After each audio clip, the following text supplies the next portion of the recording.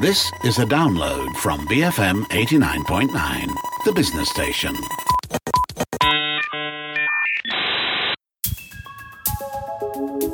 This is Fun Friday. My name is Jeff Sandhu. Last week, we tried to take some of the issues we often talk about on the show and put them into a bigger picture context. The collision of data, artificial intelligence and robotics, and also our role in a world dominated by them. Unsurprisingly, we ran out of time before we've done more than scratch Matt's itch. So this week, Matt's Plane is coming back to topic for round 2. So Matt, do you want to give everyone a 30-second summary of last week's show? Hey Jeff, I think regular listeners will know that I've never given a 30-second summary of anything in my life. I can't even sum up 30 seconds in 30 seconds. So I will do my best to keep it below the many, many minutes mark. So last week, we were kind of talking about how we're at this weird cross-section between data and artificial intelligence and the way it impacts on our lives. Now, none of this is actually new, but it has been brought into focus by this whole kind of Facebook debacle and the more than 80 million people, including Mark Zuckerberg, who have had their data scraped and passed on to firms like Cambridge Analytica. So suddenly this is something that people really seem to care about, because it turns out that the way that we pay for our online services, and that is we use them free of charge, and the sites collect information about us that they build into a character profile. Then they sell that onto brands and marketing agencies and commercial intelligence operations like Cambridge Analytica. So it turns out that the way we pay for services through these third parties creates a huge ethical swamp, because the companies charged with protecting our privacy are also forced to sell that information to cover their costs. You're doing okay? Thank you. Maybe I should go and work for BuzzFeed. Top 10, no. Naturally, in these instances, there's been a backlash against artificial intelligence and machine intelligence, which is actually a little bit daft, because the machines haven't done anything wrong. Yeah. They've done exactly what they were programmed to do. And they were programmed by people like us, or maybe not like us. So I was trying to make a case last week that we need artificial intelligence that is more intelligent. It's either sentient or fairly close to being sentient, so that it can actually look at its own decision-making process, and it can actually rationalize things and make choices. It might not make the right decisions. It might not make the right decisions all of the time. It might make them some of the time. But we don't make the right decisions all of the time. We celebrate failure. Well, precisely, especially in the tech world. I still think we're safer in a society where, as things converge, people and machines both have choices over their behavior. So where do the robots come in? Well, that's the part I didn't get to spend so much time on last week, and hopefully we'll talk more about that today, but I've got a feeling we probably won't get there that much this week either. But we used the example of a robot seal last week that is bringing comfort and health benefits to care home residents in Hong Kong and Japan. And that is very definitely a dumb robot. Not that it's, a stupid idea. No, not at all, It's a great idea. But I'd love to see an intelligent or sentient robot in that role, bringing happiness and improved quality of life to people. Still no mention of sex robots. Because sex robots aren't the point. They're a headline-grabbing cul-de-sac. They are pure clickbait.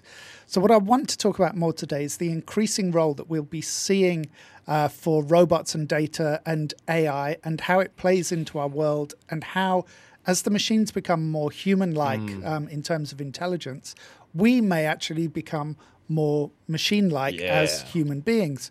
So in the end, there may only be this kind of hair's breadth between us. Before we go there, the one thing we threw out at the end of last week's show was MacBook. What would be your ideal version of Facebook, or any kind of social media site would look like? This goes for pretty much any social media network. MacBook, Instamat, SnapMat, MatsApp, WeMat. Future Matt has done an amazing job with those really trademarks. But it's something that Mark Zuckerberg alluded to in his testimony to Congress. I think we have to pay for these services, and it's quite possible that we will have to pay for Facebook at some point in the future. I know everyone says, well, I don't want to pay, but what we have now is crazy. It's kind of like walking into Starbucks and saying, I'll have a caramel macchiato, iced, venti, free. Yeah, and you should give it to me for free because that's what I order every day. Exactly. And your barista mixes up the drink, they hand it to you, you walk out with the smile on your face. Then the barista heads over to McDonald's and says, hey, I've just had this really cool customer called Jeff in. We think you might be interested in him. He's a fantastic guy. Would you like to pay for his drink? And McDonald's says, yes, figuring that maybe they can sell Jeff some Happy Meal in the future. Yeah. Now, that's not going to happen because, McDonald's isn't going to pay for Starbucks customers. You, Matt, definitely going to have the hamburger. Thanks for that, Jeff. I've lost 5 kilograms since Christmas, I'll have you know. No, of course, McDonald's isn't going to pay Starbucks. That would be insane. But that's kind of how our online life works. We use something we don't pay for, so that company tells another company how cool we are, and that other company pays the original company on our behalf. It's really complicated. And the funny thing is, paying for it straight might not be that expensive. If it's true, the figures that have been bandied around, that each user represents around $20 US dollars per year to Facebook, then that's not actually a big ask. That's less than 7 ringgit per month. That's all right. Exactly. And the chances are your telco or your ISP would swallow that up in the same way that they give you music and video streaming services as value adds. Facebook can still sell us old-fashioned ads rather than those horrible targeted ones. And they don't have to spend so much time tweaking the algorithms that govern our newsfeed. You mean in terms of prioritizing content that maximizes the time you spend in an app? Yeah, precisely. Right now, the more time we spend inside these services, the more data we create and the more valuable we are as an asset to sell. So that means prioritizing the kind of content that keeps us glued to the screen. And that's not always the best kind of content. So as I mentioned last week, you end up disappearing down a rabbit hole of kitten videos and dash cam car crashes, which is fantastic. Yeah. But it's hardly keeping you in touch with your friends' lives, which is what we all pretend that these services are for. I'll give you an example. This is anecdotal rather than scientific. I've got a very close friend who posts really often on Facebook, yet I very rarely see that person's posts in my feed. The only time I see their stuff is when they post something emo, that kind of, oh, woe is me, because that's an invitation for other people to comment, and it's very clickbaity. If it's what people want to watch, doesn't that mean that it's the right content to prioritize, though? I don't think so. I think there's a distortion effect happening here. You know, we talk about living in a world of instant news, yet unless you try very, very hard to tweak the settings, a lot of your social media services give you old news. A lot of the posts I see on my news feeds are several days old. It's funny in a way because I've got quite a few Instagram accounts, and sometimes I'll see the same content hitting those feeds literally days apart. Why? You know, it may be good in terms of generating eyeballs, but how relevant is a 3-day-old Twitter post or Facebook post or Instagram post? You know, sometimes I'm halfway through commenting on a post and I realize how old that post was, and I just delete the comment because the person who posted it has moved on and probably isn't even thinking about it anymore. You know, when you meet face-to-face with someone, most people don't carry the same conversation for days at a time. Yet the people who game these algorithms think that that's normal behavior online, and it really isn't. There's so much interference all in the name of monetizing our content. That's why I would like to see people pay for the services they use. That way you get posts from your friends in real time, which is pretty much what the scroll function is designed for, going from now to in the past. And to be able to filter it so that you can prioritize the people that you want to see first. And of course, because you're paying for the service, the provider no longer has to worry about how much time you spend using it. And in fact, it becomes more like a gym membership. You sign up, and the less you use it, the more money the company makes. Now, how does this fit into AI and robots? Yeah, as usual, I've gone kind of around the houses instead of straight up the stairs. Social media is one of the most visible places where we come up against artificial intelligence. As Mark Zuckerberg mentioned in his Congress testimony last week, He thinks it will be a number of years before AI is up to the task of policing sites like Facebook adequately. But we're already policing sites like Facebook with AI. So these underwhelming machine intelligences, they're already working, not just in social media, but in banks, in hospitals, in search engines. And we already place enormous amounts of trust in intelligence that isn't so much flawed as underdeveloped. Do you think people really understand what AI is, though, Matt? Or do they still see it like a kind of like this, human robot that's very popular in movies? I don't know. It's a really good question. I guess, we'll look at that a little bit more after the break. But right. I suppose the short answer is no. I think there's maybe this romantic notion for a lot of people that artificial intelligence is created in a lab and it's released fully formed. They don't see it as being a giant statistics program that learns as it goes along. If someone is having a conversation with, say, an AI-powered chatbot, I think they imagine a thought process that's similar to our own in coming up with the answers. They aren't visualizing the machine calculating the statistical probability of coming up with an answer that you'll be happy with. Yeah. And that answer is based on an extrapolation of your own behavior combined with the enormous data sets of other people's behavior and responses.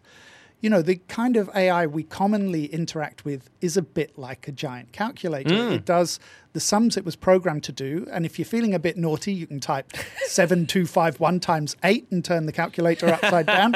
But that's about all it can do. Yeah. And to an extent, a lot of our free services are really training programs for these artificial intelligence. We are the ones who are generating these massive data sets that the machines learn from.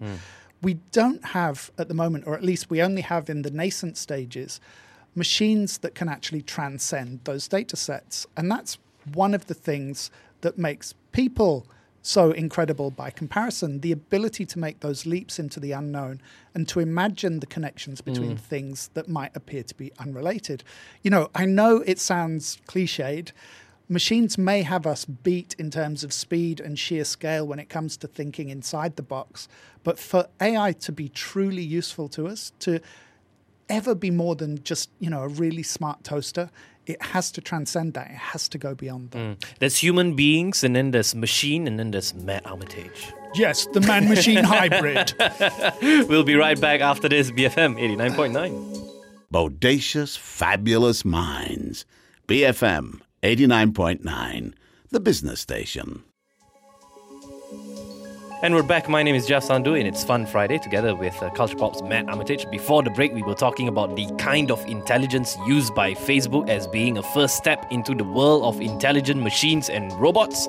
Matt, is data story as big as the media is hyping up to be? It might be a struggle for some people to actually get from Facebook to a robot in their home and see that link. I know it's not a really obvious kind of fact. That's why we're spending so many episodes talking about it. I'm actually really glad that all of this has come to light and it's in the public eye at the moment. Look at Google's role in robotics and AI and autonomous machinery. In fact, you can make comparisons with other leaders in the AI field, IBM, Apple, Amazon, and Facebook, of course, trying to catch up with all of them. Everything goes back to these data sets. So Google has a natural advantage because of its search engines and its cloud computing. It has developed systems that can process massive quantities of data in real time, which is exactly what the human brain does when we drive a car or fly a plane. Yeah. Amazon generates sales and B2B type info, and you can see it concentrating on those areas with its AI as well. IBM doesn't seem to have access to those same public-oriented data sets, so it concentrates more on the pure computational aspects like its work with games like Go. And Apple still seems to think it can sell ridiculously expensive hardware to people and be a leader in the AI field. Yeah. So you're trying to say that pretty much everything we do online is part of this progression? Yeah, my co-host on my other podcast, MX, Polly, is an AI voice from Amazon. So I get a host and Amazon uses me and tens of thousands of other users to refine its natural speaking engines. With Polly, I get a certain number of free words per month, after which I have to pay. So we make these trade-offs every day. And with Facebook, it's no different. What's important is not so much what's happening with the data now, as what will happen in the future, which is why I said I'm glad that this has come to light. It's forcing us to reassess and make choices and decide who owns what. Right now, as big as it sounds, who owns your likes really is small potatoes. This is a first-round match in the World Cup, if you want to look at it that way. Wow, football analogy. I know, and you can see how terribly I made the analogy right. So can you try and explain why do you think this is such a big deal? What, football? Or no. I said on a show recently, and I can't remember if it was here or the evening edition, but we have to make a decision about whether we view networks like Facebook as commercial or social goods, whether they're a public utility. And that's because of the power of the information that they generate. In the same way we discuss whether healthcare and education should be in public or private hands, we have to start looking at data in the same way. If we go back to Paro, the robot seal from last week, what if Paro did more than offer companionship? And no, I don't mean anything disgusting. He's a cuddly seal pup. What if he was monitoring your heart rate, your blood pressure, the clarity of your voice and your cognition? Yeah. Where would that data go? If Paro is made by a private company, who owns that information and how can it be used? I think you said it on Matt FM. It's one of the other things that Future Matt actually built as well. So, Oh, really? I haven't listened to that yet. I stay away from Future Matt as much as possible. He's a psycho. Yeah. So anyway, some people might argue that companies are more responsible than governments. And that's the line we've been fed, that companies are better placed to use the information responsibly. And governments and national organizations, to be fair, are often rubbish with data. Systems are antiquated or they aren't adequately protected. Information can be lost or sold illegally. Yet the current issue with Facebook and Cambridge Analytica shows the weaknesses and risks of leaving that information in private hands and how easy it is for that situation to blow up as well. So saying that public bodies aren't up to the task is kind of missing the point. They might not be now, but they're going to have to be in the near future. I think the congressional hearings with Mark Zuckerberg have kind of kick-started a realism on the part of lawmakers that this information is a valuable national asset and it should be protected. And the resources to protect it have to then be made available to store it, to safeguard it, to sift it, to use it. That's why I keep saying that millennials and centennials are so important. They understand the currency of information, and when they act politically and socially, it's with the ownership of this material in mind. So, Matt, paint us one of your pictures. Show us why this is something we should fix now. Killer robots. Yes. No killer robots, no sex robots, but lots of other kinds of robots. No, we're looking at this massive convergence of mankind and machinery. Machines and robots are already replacing us in the workplace, and that's only going to increase. At the same time, we're going to see more intelligent machines in our homes and our daily lives. Why do you see such a massive spread? Mainly because of the cloud. You know, we don't need to store all that intelligence in one unit in our house or in each individual device or unit. That means resources aren't wasted, like our cars, for example, which do nothing for 90% of the time. The cloud shifts all of that heavy lifting part online, just in the way that we use Alexa, Assistant, and Siri at the moment. Because the sensors and chips that connect dumb devices to all that intelligence are already incredibly cheap. So it's not about why wouldn't you have a smart toaster or fridge? It's about why wouldn't you?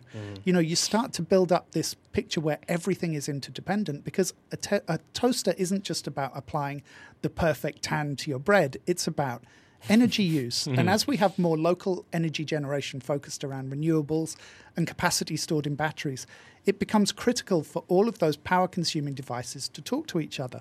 So that's why I've argued so much for open source smart home systems rather than these kind of manufacturer-dependent ones. And outside of the home? Well, again, go back to the car. You know, we think of our cars as being symbols of freedom. But when you look at something like an autonomous car or bike, it isn't actually an individual unit anymore. It's part of a transport system. It speaks to all the other cars. And most importantly, it speaks to the network that runs the transport grid in your town or city. Those interactions allow the city to operate most efficiently, which means getting you from A to B in the fastest time possible. Think beyond the screen of your phone. If all these systems are voice controlled, then any number of public surfaces can become your screen. It could be the window of a shop, the side of a wall, the glass in your car, and everything linked to the cloud and everything speaking back to you. The amount of data and the degree of integration that this is going to create suggests that either one or two companies are going to control pretty much everything, or we manage to place all that data in public hands and we own and control it. And that's really what we're talking about. It's the same with those single manufacturer home control systems. Whoever has the data has the keys to our world. You are starting to sound like a conspiracy theorist. And I don't mean to, and that's not what I'm trying to say. I don't think there's a big conspiracy. I don't think Apple or Samsung is plotting to take over the world. It's just the way in which all of this convergence is happening. It makes sense to consolidate all that information in one or two places. So it's actually a really simple economic and social argument, public versus private. If we go with private, it will probably end up in the hands of a very limited number of companies, and they will then have huge amounts of power. And we've seen how Facebook has behaved with the very limited information that it has. Multiply that by 10 times or 100 times, 1,000 times or 100,000 times. Who would you then trust to look after that information? And that's kind of why we have to start making those decisions right now. Beyond the ownership and privacy aspects, why would you prefer the information to be in public hands? Well, we talked in Geeks a couple of weeks ago about Estonia and DNA testing its citizens, as a way to keep the population healthy. Now, obviously, there's a lot of personal freedom aspects to take care of there, but preventing long-term health conditions saves countries a lot of money. It improves quality of life. It makes people happier. It makes them healthier. When you have sensors in absolutely everything, giving multiple forms of data back. Could be location, temperature, time, air quality, speed, periods of activity, rest, exercise. The list goes on and on and on. It can be the perfect tracking tool. So it's a dangerous thing to give all of that information to a government, but at least we have methods to control our governments and make them responsible. We don't have those same mechanisms when it comes to companies. We rely on governments to act as our proxies when it comes to companies. So things that are owned by our government are actually owned by us, however imperfect that scenario or situation may be. Because built into this system, we also need the power to quarantine, remove, or destroy our own personal data.